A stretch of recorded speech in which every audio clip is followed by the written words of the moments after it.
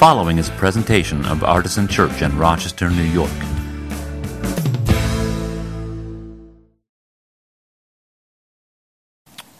I'm really struck this morning by the richness of what happens when we come together. It's just sort of the reality of my work that I approach Sundays in a very specific, targeted way. It's mostly to prepare the next half hour that we're going to spend together. That's what I spend a lot of my time thinking about, just kind of the nature of my job. And very often I come into this place and I spend time with you, and I see you, and we pass the peace of Christ to one another. And, some days, as was certainly the case today, the music just speaks to me in a way that I had not expected at all. What a beautiful prayer that Autumn led us in. I guess I just want to say I'm so grateful to all of you for the community that you have built here at Artisan, and I want you always to know that that I'm a participant in that community just as much as any of you, even given the role that I have here. I am so blessed and moved by everything else that happens here, that much of which I have little to nothing to do with. So I just felt like it's important to say today. A couple of quick programming notes before we get into our topic. Two fairly significant things coming up next weekend. On Saturday, we are holding our Journey Together membership workshop, and that will be right here in this room. It takes place from 9 a.m. till 2 p.m. with lunch provided in the middle. If you've been here at Artisan for a while, or maybe you've been here 3 times or 1 time and you're just like, this is the place for me, I want to know more, you should definitely come to this course. It's free. There's no obligation to become a member at the end of this course, though if you do wish to be a member at Artisan Church, you have to have taken this course. Something we wrote in-house years ago, and it has worked really well for lots of us over the years. It gives you a sense of where Artisan's place is historically and theologically and missionally, and lots of other adverbs. So if you are interested in learning more about Artisan, or if you know you want to become a member, please don't miss this course. Every year I say I'd love to offer it a second time, and it just usually doesn't happen more than once a year. So there's some sign-up sheets that, I'll send them around now because there's going to be other stuff happening later, and I don't mind if you write on something while I'm talking. So maybe across 2 rows this direction and then back. Same thing over here, across 2 rows and then back, and there's pens around somewhere, and you can write on a book or something. That's how well prepared I was for that moment. So that's Saturday, 9 to 2 with lunch provided.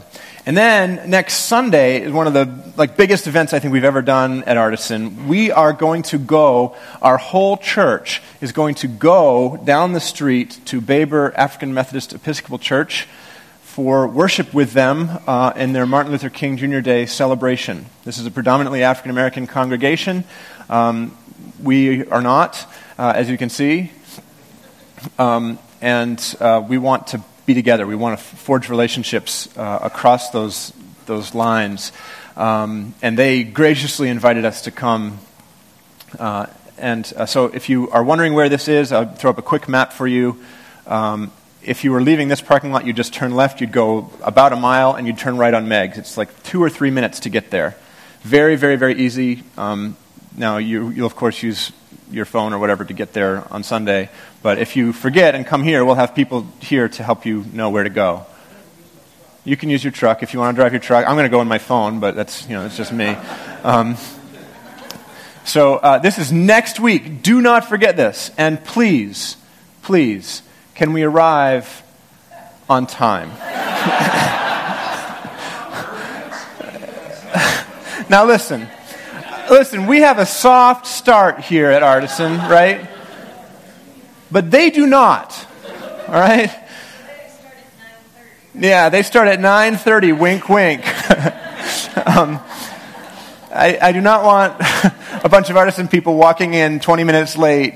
Now, if you're 20 minutes late, still go, of course, but let's just get there a little earlier than we get here. Can we do that just one time, please? Please, I'm begging you. What's that? And the kids are welcome to come. Yes, we have stuff in mind for them. They'll be in the service with you. They don't. If you're worried about taking your kids to a strange church and putting them in a nursery with people you've never met, you don't have to do that. They can stay with you there. They don't have a nursery, so if you wanted to do that, too bad. All right, and the kids are going to sing, and lots of people want to know about this. Let's talk about it. Yeah. There's a big parking lot behind the building there. Pastor informed me that there's plenty of space there, and there is some on-street parking if you get there late. I'm sure you'll have no trouble. Yeah. I was thinking about this, and I was thinking that maybe we should not all sit together. Yeah. Make a new friend. Absolutely. And we're going to have lunch afterwards. They're providing lunch for us. Now we do potlucks. They have a culinary ministry, right? They're a bigger church than we are. Maybe someday we'll have a culinary ministry, but they're going to serve lunch, and we're going to serve lunch too. We're going to sit, make new friends. It's going to be an awesome, awesome, awesome day. So please don't miss it, and please do try to get there on time if you possibly can. All right? Yeah, don't miss lunch. We told them 80 to 100 extra lunches. So if you bail on lunch, we're going to be embarrassed and well fed. But. Yeah. All right, so that is next week. Please don't miss it. I'm really excited about this. One of the coolest things we've ever done as a church. So,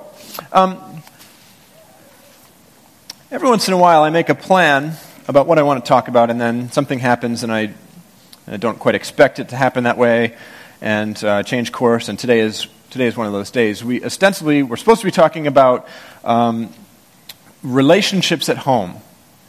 The website and the bulletins still say that our topic today is relationships at home. So that would be parents and children and neighbors and roommates and spouses, anybody who lives near your home. But we're not going to talk about that after all. Instead, what I want to do is continue on with what we talked about last week, which was kind of an introductory message called Cleaning House, as we sort of a play on words with this Faith at Home series. And I want to do part 2 of that today. So if you weren't here last week, I'll catch you up really quickly. The basis of last week's sermon was Deuteronomy 6, 4 through 9, one of the most important passages in the Old Testament. I'm not going to reread this, but I will summarize for you. Moses had led the people to the cusp of the promised land, and he wasn't going to be able to go in because he had disobeyed God in some pretty significant ways. And so he was sending them into the promised land at long last after 40 years of wandering with this long sermon. Basically, the entire book of Deuteronomy is the second giving of the law. That's what Deutero is second and Nomos is law. So it's sort of like the second giving of the law.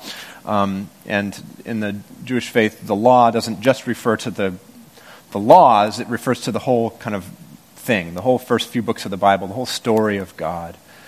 So he gives them this long sermon, but right in the very beginning, not too far into it, he says these really important words, which are some of the holiest words in the Jewish religion to this day. Shema Yisrael, hear, O Israel, the Lord our God is one God. This is the central theological understanding of Judaism and, for that matter, Islam and Christianity as well. The Lord is one. And then he says, keep these words in your heart. These things that I'm going to tell you today, these things that I'm reminding you about that God has done in your midst, keep these words in your heart. And then he goes on to list some specific things that will help people keep the words in their heart. And what we did last week was we broke that into 4 little sections and thought about how they might apply to us as Christians today. How do we keep the words of faith in our own heart? Right?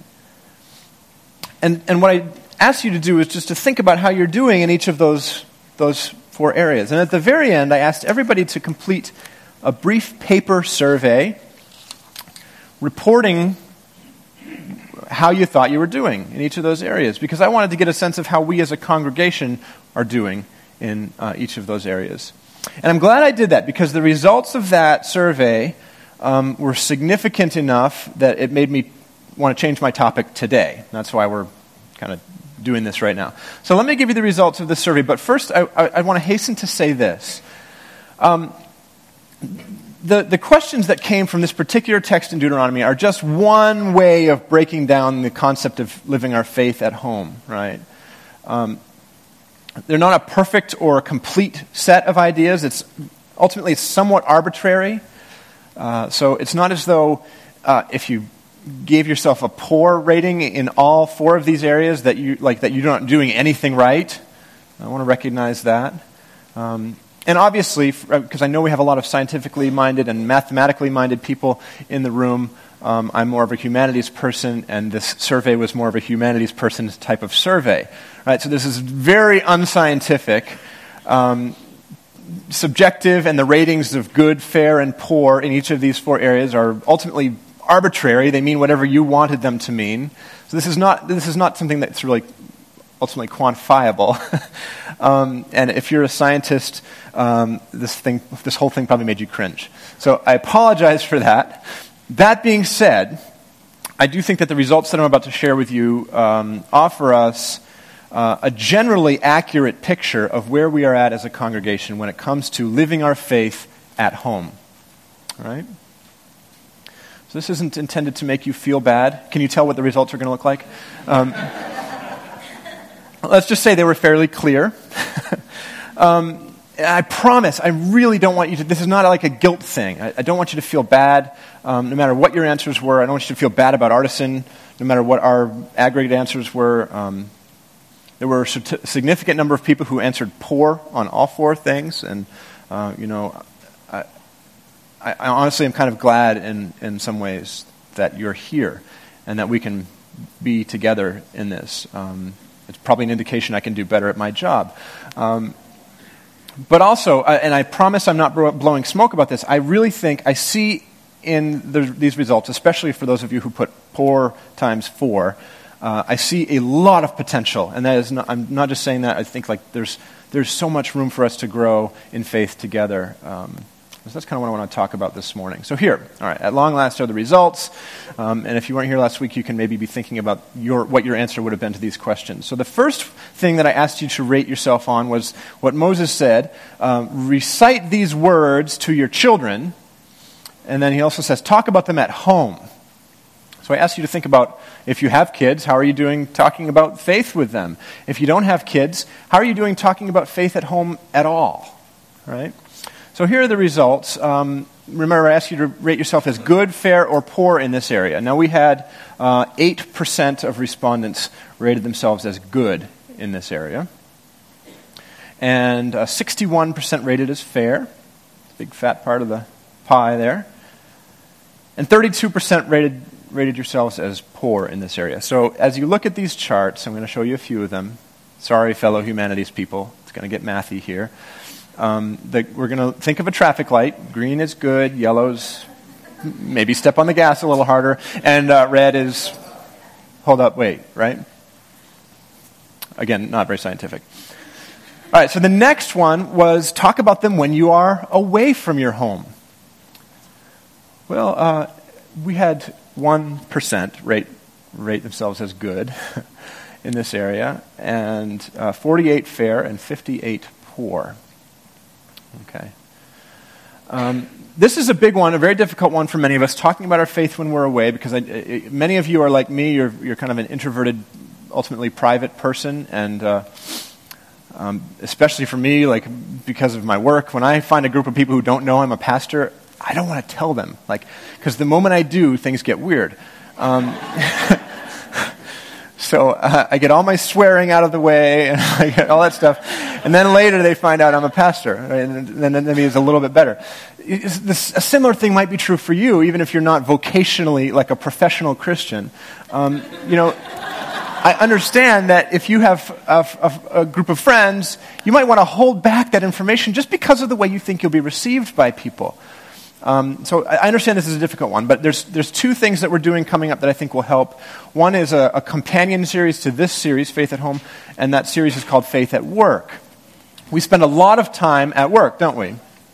So this is if we can figure out how to live as Christians at work, that's a huge part of the picture.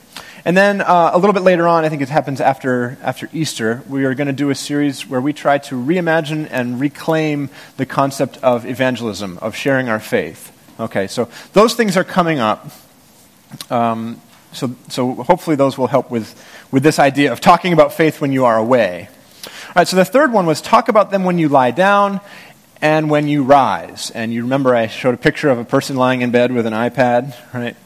And I don't know if you're like this, but this is what I do when I go to sleep and when I wake up. I don't immediately wake up and think about the words of faith. I think about Twitter, right? Or I check the news or something like that. First thing when I wake up, last thing when I go to bed. And this one, I personally need a huge readjustment on. So in this case, we had 5% of people rate themselves as good, 48% of respondents said fair, and 56% said poor. All right. And then the last one was probably the most kind of figuratively applied. Write the words on your doorposts and on your gates. Right? And I put those in scare quotes because we are thinking about them figuratively. Moses also said, bind them to your wrists and stick them on your forehead, and I'm not necessarily going to ask you to do that. So we don't apply that exactly literally, but my question to you was, do you have any indication in your house, visually, that someone would see if they walked in there, that you are a person of faith? All right, that was kind of how you could answer this one. This one I think this was our strongest response for good, but it was also our biggest response for poor. It's kind of weird. This was a little more polarizing. So we had 9% good, 38% fair, 61% poor. All right. So, and then what I did was, to make it even less mathematically sound and scientific, I did an average of the four things, which is that's mathematically nonsensical to average ideas. But I'm a humanities guy, so I can do it. Whatever, man. Right? So our average was 5% good, 48% fair, and 58% poor. All right. So what I'd like to do is throw all those pie charts up, all four of them in a row. And so with the numbers are gone, so we can, all of us math anxiety people can take a deep breath. Just looking at the colors. What's the color that we would like to see more of? Green. What's the color that we see the very least of? Green. All right. So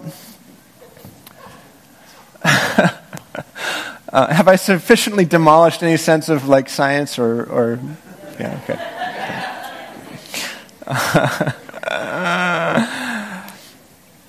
Wow. I don't deny global warming, if that makes you feel any better.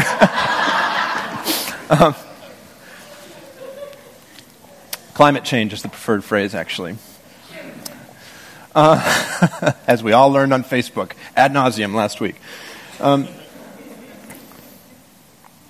So we do see a little bit of green. There's a glimmer of green in each one of these, right? And I firmly believe that we can and should learn from each other by listening to each other. And so what I want to try is this. I want to have a little bit of a, not fireside chat, but maybe drum kit side chat. I'm going to sit down, and what I would like to do is ask a few people to share on each of these topics. So if you answered in the green, what's your secret? Right? If you answered in the yellow, what's something that you feel like you've got, but you just wish you could do a little better at?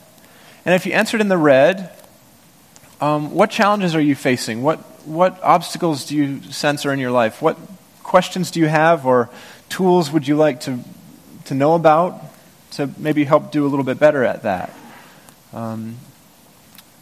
And for the sake of people listening on the podcast, I'll try to repeat what each person says. And so since it's going to get said twice, try to keep it fairly brief if you could, because I'd like to have as many people share in the time that we have as possible. So, Brenda, are you... I wasn't here last week, but I just did the search all the time. Mm-hmm. Actually, really good. Green. Oh, Brenda did green, green, green, green. Wow. I gotta say, you already went against the grain by having the house led. That's right. I didn't make the graphics.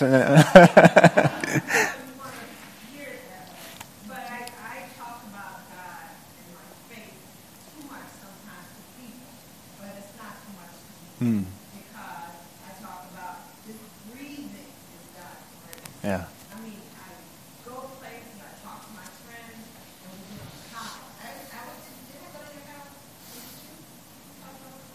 Did we even talk about God at one point? So it's just kind of in your nature to talk about God wherever you are. I talk about God. Yeah. Because I And do you find that annoys people? Sometimes. Sometimes, yeah. But I don't care. You don't care. God is always telling me it's about Him. And so as long as my faith is about Him, I'm not going to talk about it. Yeah. All right. Well, let's go home. Brenda gave the sermon today. Yeah, she's saying she talks about God everywhere she goes, and she feels like God is saying it's about Him. It's not about her or her comfort zone or the comfort zone of the people around her. Thank you, Brenda. What a wonderful thing to say. Yeah, go ahead. I seem to be talking about God all the time, too, but he doesn't think so. And he, or I ask him right now, Yeah. do you want me to? I got a resounding no. All right. I don't know what that means. Yeah. So you're saying you feel like you talk about God a lot, but your son says, no, you don't actually. And when you asked if you'd like you to talk about him more, you got a resounding no. Yeah, yeah. Do you have something to think about that, Dallas? Kind of tension because of growing up, there were a lot of people who did a lot of talking. But my observations of their actions may have felt maybe incongruous. Mm-hmm. And it actually would make me more angry. Yeah. And so I feel more called, or that my actions need to be better represented. If they know that I'm a Christian, I say that enough. Mm-hmm. I've always wondered, like you talk about handing out tracts and whatever. That does not feel.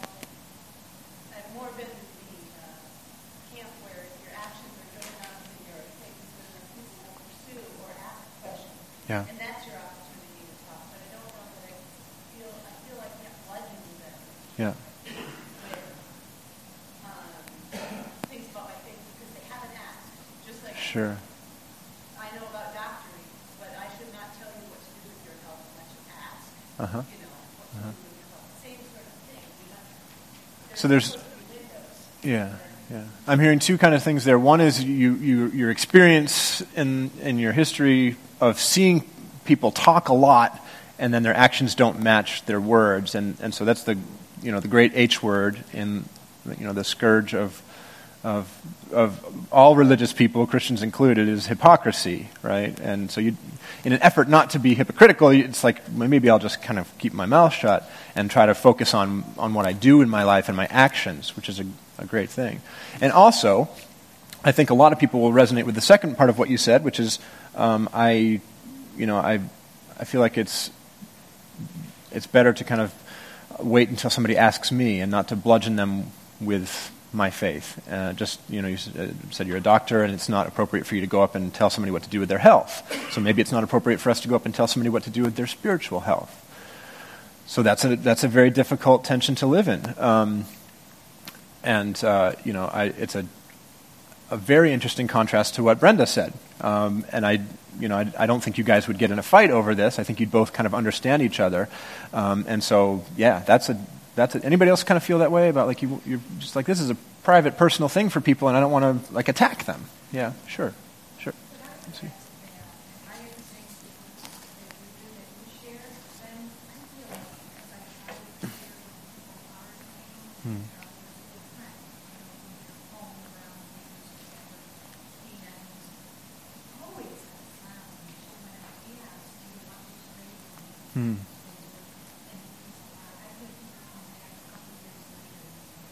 Yeah.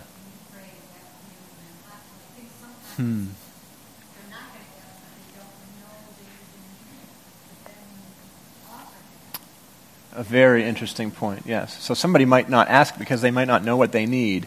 And you talk about how you have offered to pray with people when they were in a difficult time, and how that's been, they've said even years later that was a very meaningful thing for them. So getting out of your comfort zone and into somebody else's kind of comfortable space a little bit is not necessarily always a bad thing either. It's a wonderful A wonderful counterpoint. Thank you.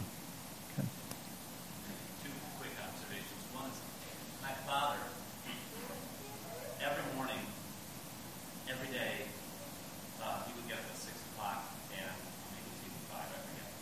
But he would read and pray for an hour. Mm-hmm. Yeah, he was a pretty habitual guy, you know. And I always felt bad that I couldn't live up to that. I just couldn't do that. On the other hand, my mom, I almost never saw her doing any kind of formal quiet time. She did a very deep, still does a very deep spiritual life. She was just a lot more unspoken about it. Hmm. And I tend to follow after her more. Yeah. I know I can do more. I think it would be good to be more structured, but I don't have to be as structured. So you see in your parents two different models, one who was a very structured person and got up and prayed and read every morning at 5 or 6 in the morning, and one who, didn't seem to have any structure, and you just kind of personality, temperament-wise, kind of resonate with that second one. Yeah, I feel you there. Some people are very routinized and some people are not, and we have to allow, to some extent, for our own temperaments and personalities to present themselves in the way we practice our faith. I read lots of stuff. I think lots. I pray lots. It's just Yeah. that I don't do it at the same time. Yeah. And then the other real quick observation is I hate cultural wars. Yeah. I hate culture wars too. I think I saw somebody here and then there and then there. So go ahead first, Chris.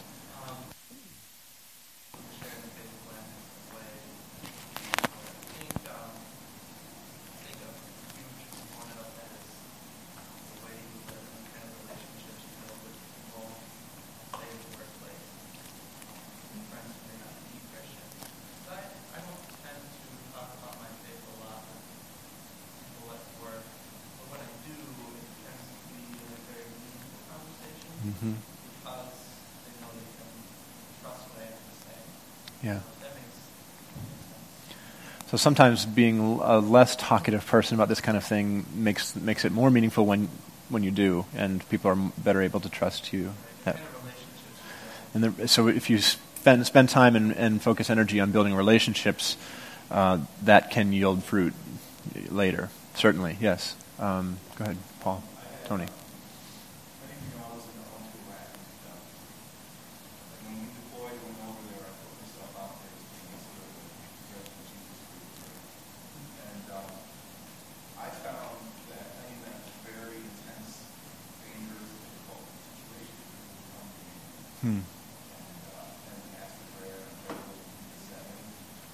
But through that whole experience, what I found was that it was very discouraging because it didn't seem to stand out. And so that's not, I don't think that you did a bad thing or a wrong thing. I don't think it's necessarily good or bad.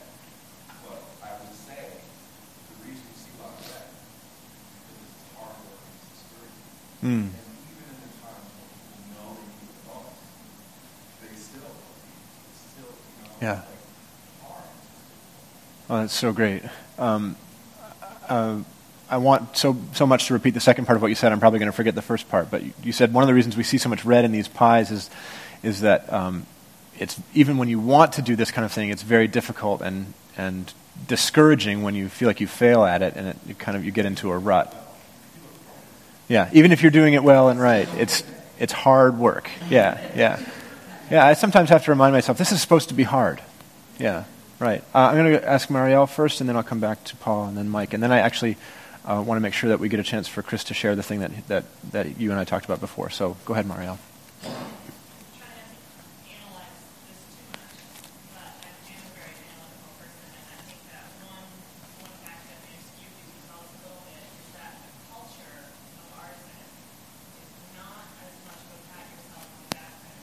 I think in being more opening and a more questioning type of church, we are more likely to rate ourselves as needing improvement because we see, I think the culture that we see, that we're not perfect people, and that perfection isn't something that you should just say, that's it, I've reached it, and I don't think Christianity is that type of a religion either. Yeah. So I think everyone should figure out looking at these. And I also wanted to just say a little bit about what Chris has said, because I know the church has a lot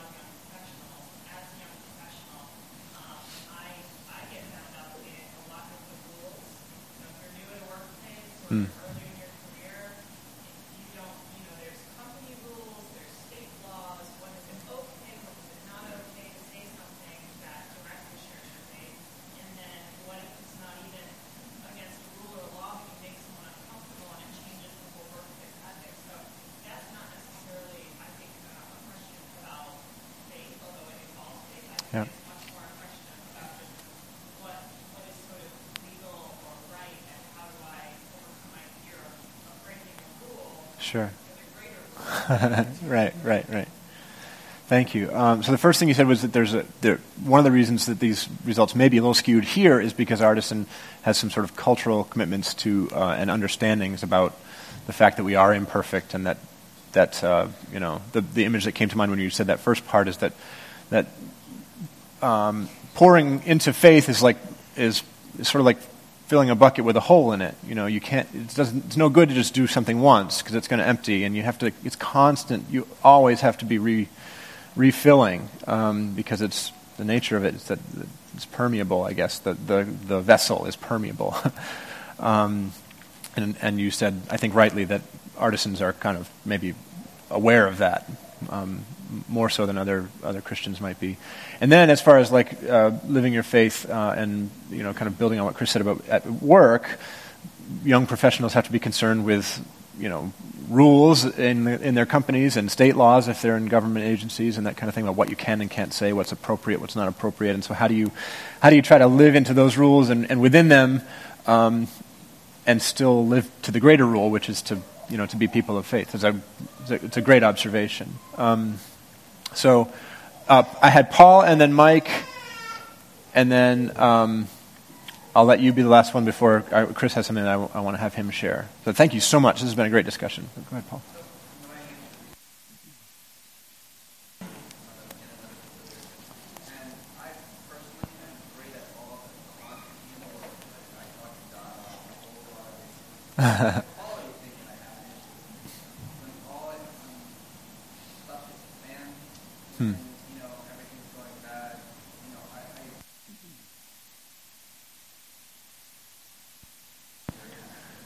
Yeah. And that's where it's cute what type of conversations I'm having. My kids do something wrong, and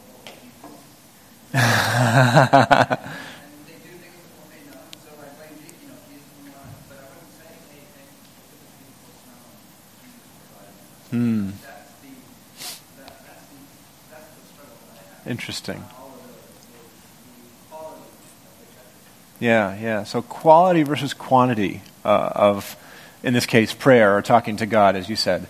Talk to God a lot, but maybe what I say doesn't have that much gravity, and what I hear back from God doesn't seem to have that much gravity. And maybe I talk to Him more in the times that are difficult and don't remember to give thanks at other times. I think a lot of us struggle with that. My small group is talking about that the past few weeks. And that's I think, a big one. Let me just say this about that. Our friend Jason, who is one of the co-founders of Artisan Church, has moved on to other things now, is very fond of saying that quality time is a myth, that the only thing you can control is quantity time. When you're building a relationship with somebody, this idea that you can make the time more useful than, it's like bogus. Don't even bother trying. Just spend more time. So, I was thinking a lot this week about Brother Lawrence, a Reformation-era monk who was a dishwasher and a cobbler in the monastery, and yet was one of the most respected people. He was not educated or anything, but he just practiced the presence of God all day long. He was doing dishes, did it for Jesus. Fixing sandals, he did it for Jesus. And so that's quantity time of faith that Brother Lawrence practiced. And if you've never read Brother Lawrence's Practicing the Presence of God, it's a short little thing. It was written in the 1600s or something like that, or collected shortly thereafter. So it's not in modern English exactly, but it's pretty easy to read, and I highly recommend it.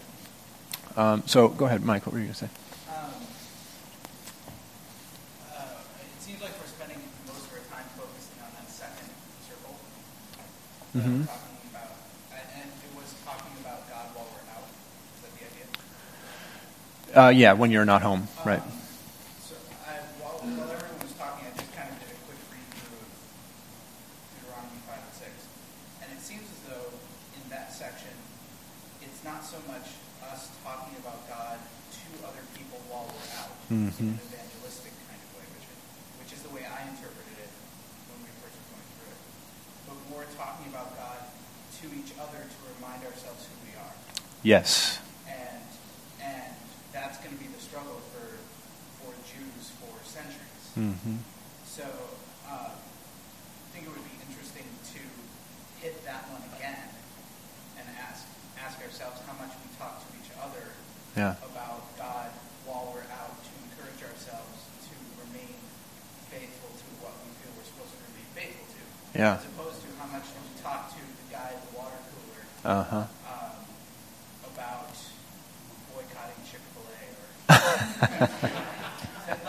but the kind of the goofy straw man that we often think of when we talk about Sure. faith at work. Right. Yeah, excellent point. So, A, we're maybe focusing a little bit too much on that second pie chart, which is talk about it when you're away. And B, even in the context, even the talking about it away, contextually in this passage was probably more about talking not so much to people outside the faith, but to people within the faith to remind us who we are. I love how you said that.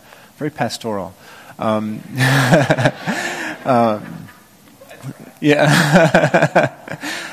Yeah, really, really good. So what if we revisited things and started thinking about it that way more?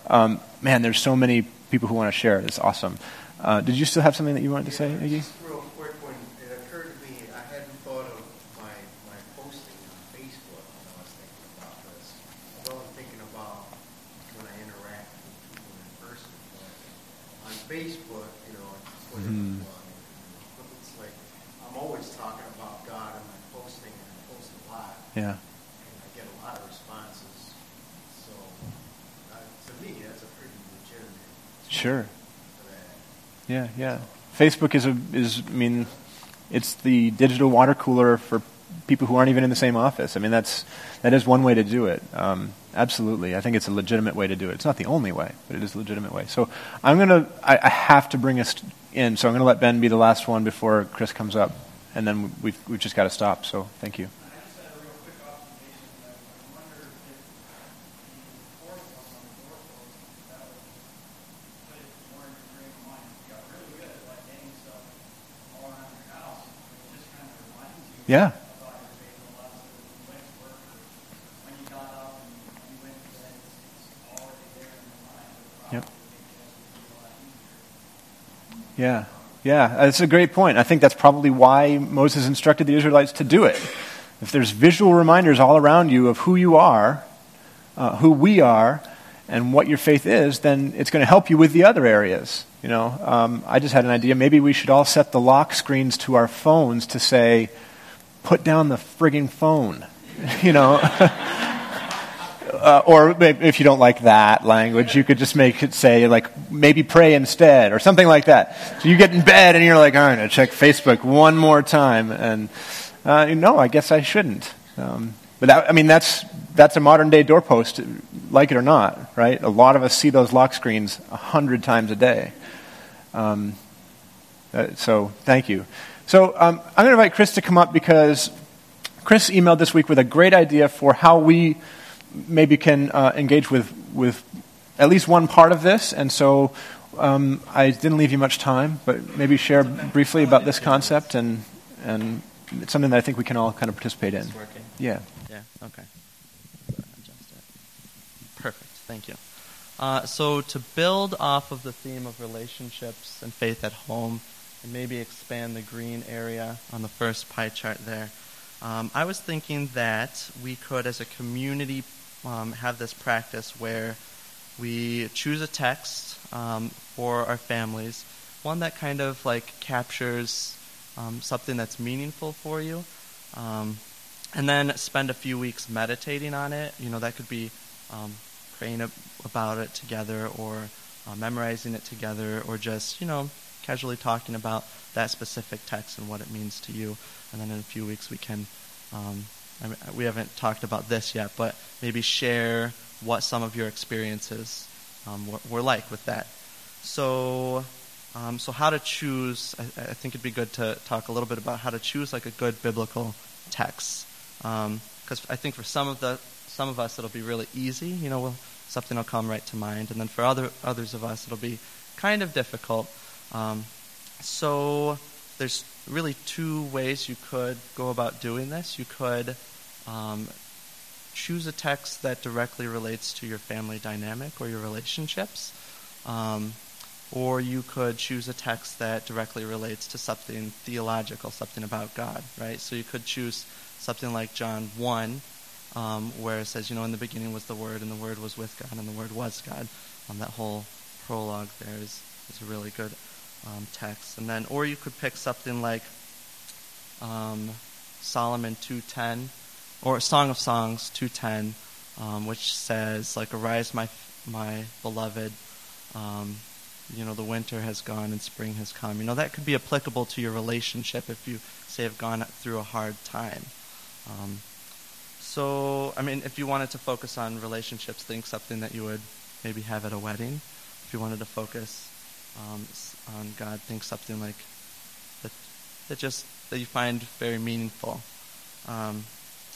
Or if you get totally stuck, you could always go with Google. If you Google something about God or Google's just a great resource. So over the next couple weeks, we won't be able to talk about this next week because we're going to be at Baber Church.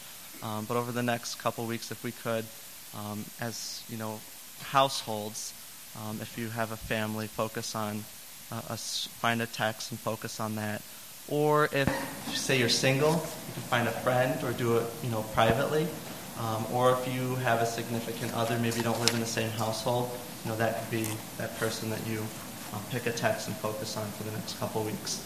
And if you have any questions afterwards, feel free to ask either myself or Scott. Yeah. So I think this is a great idea.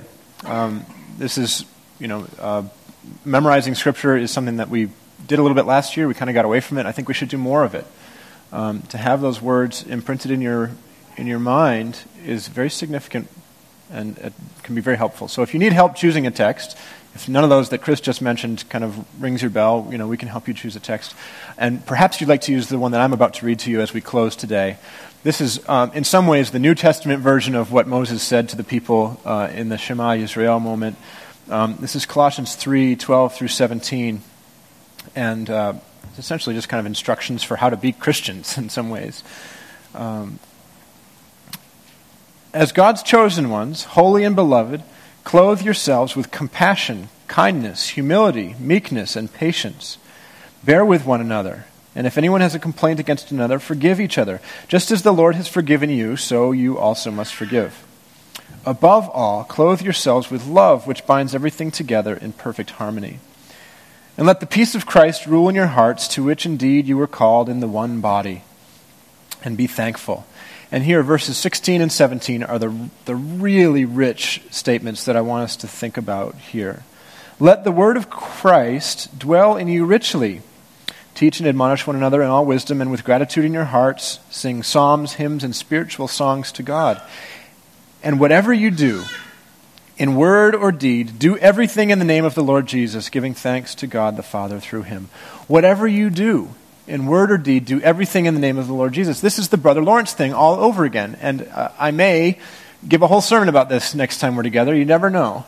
But if I don't, I want you to hear it today. Whatever you do in word or deed, do everything in the name of the Lord Jesus. It doesn't matter what your job is. It doesn't matter if you're a professional Christian or a professional plumber or, a doctor or unemployed or a roommate or a brother or a mom or a grandpa. Whoever you are and whatever you do, every moment of your life can and should be dedicated to the Lord Jesus. And if you think about that as you go about your day, it seems utterly ridiculous. I'm driving the car for Jesus. Parking the car for Jesus. Going to Walmart for... No, I can't go there. Do you see how at some point it might make something trigger in you? No, of course, Walmart's fine. Sure, they're not really, but whatever. It's not what the sermon's about. Whatever you do in word or deed, whatever you say, whatever actions you take, if you dedicate them and do them in the name of Jesus, it will make a difference for how you live your faith at home, okay? Amen. Let's pray. God, we thank you for the opportunity to be together, the ways that community affects us, the way that iron sharpens iron, that one person's faith can sharpen another person's faith, and as we kind of come together, just the fact that we try to live this and figure it out in a group makes a huge difference for us. We're so grateful for the community that you have built here at Artisan, and we pray, Lord, that as we leave this place today and live our lives at home and elsewhere, that we would be reminded by your Spirit to do everything in your name, Lord Jesus. Be with us next week as we visit with our friends at Baber, and as we continue to think about living our faith beyond our walls for the rest of this year. We want to be guided by your Spirit and challenged by it to do better and to do more. But ultimately to remember that it's not about how good we do, it's about the good that you've already done for us. Help us to trust in that as well. We give you thanks. We pray in the name of God, Father, Son, and Holy Spirit. Amen. So let's continue to worship in song. Our communion table is open. The prayer team will be here. If you'd like to receive prayer personally, you can come and receive prayer. Our table is open for all who are following Jesus in this place. Doesn't matter if you're a member here or whatever. You can break off a piece of this unleavened bread and dip it in the wine or the juice and receive the body and blood of Christ as part of being in community together, as part of receiving God's grace. So let's continue to worship him together this morning. And thank you for all that your wonderful sharing. For more information, visit us at artisanchurch.com.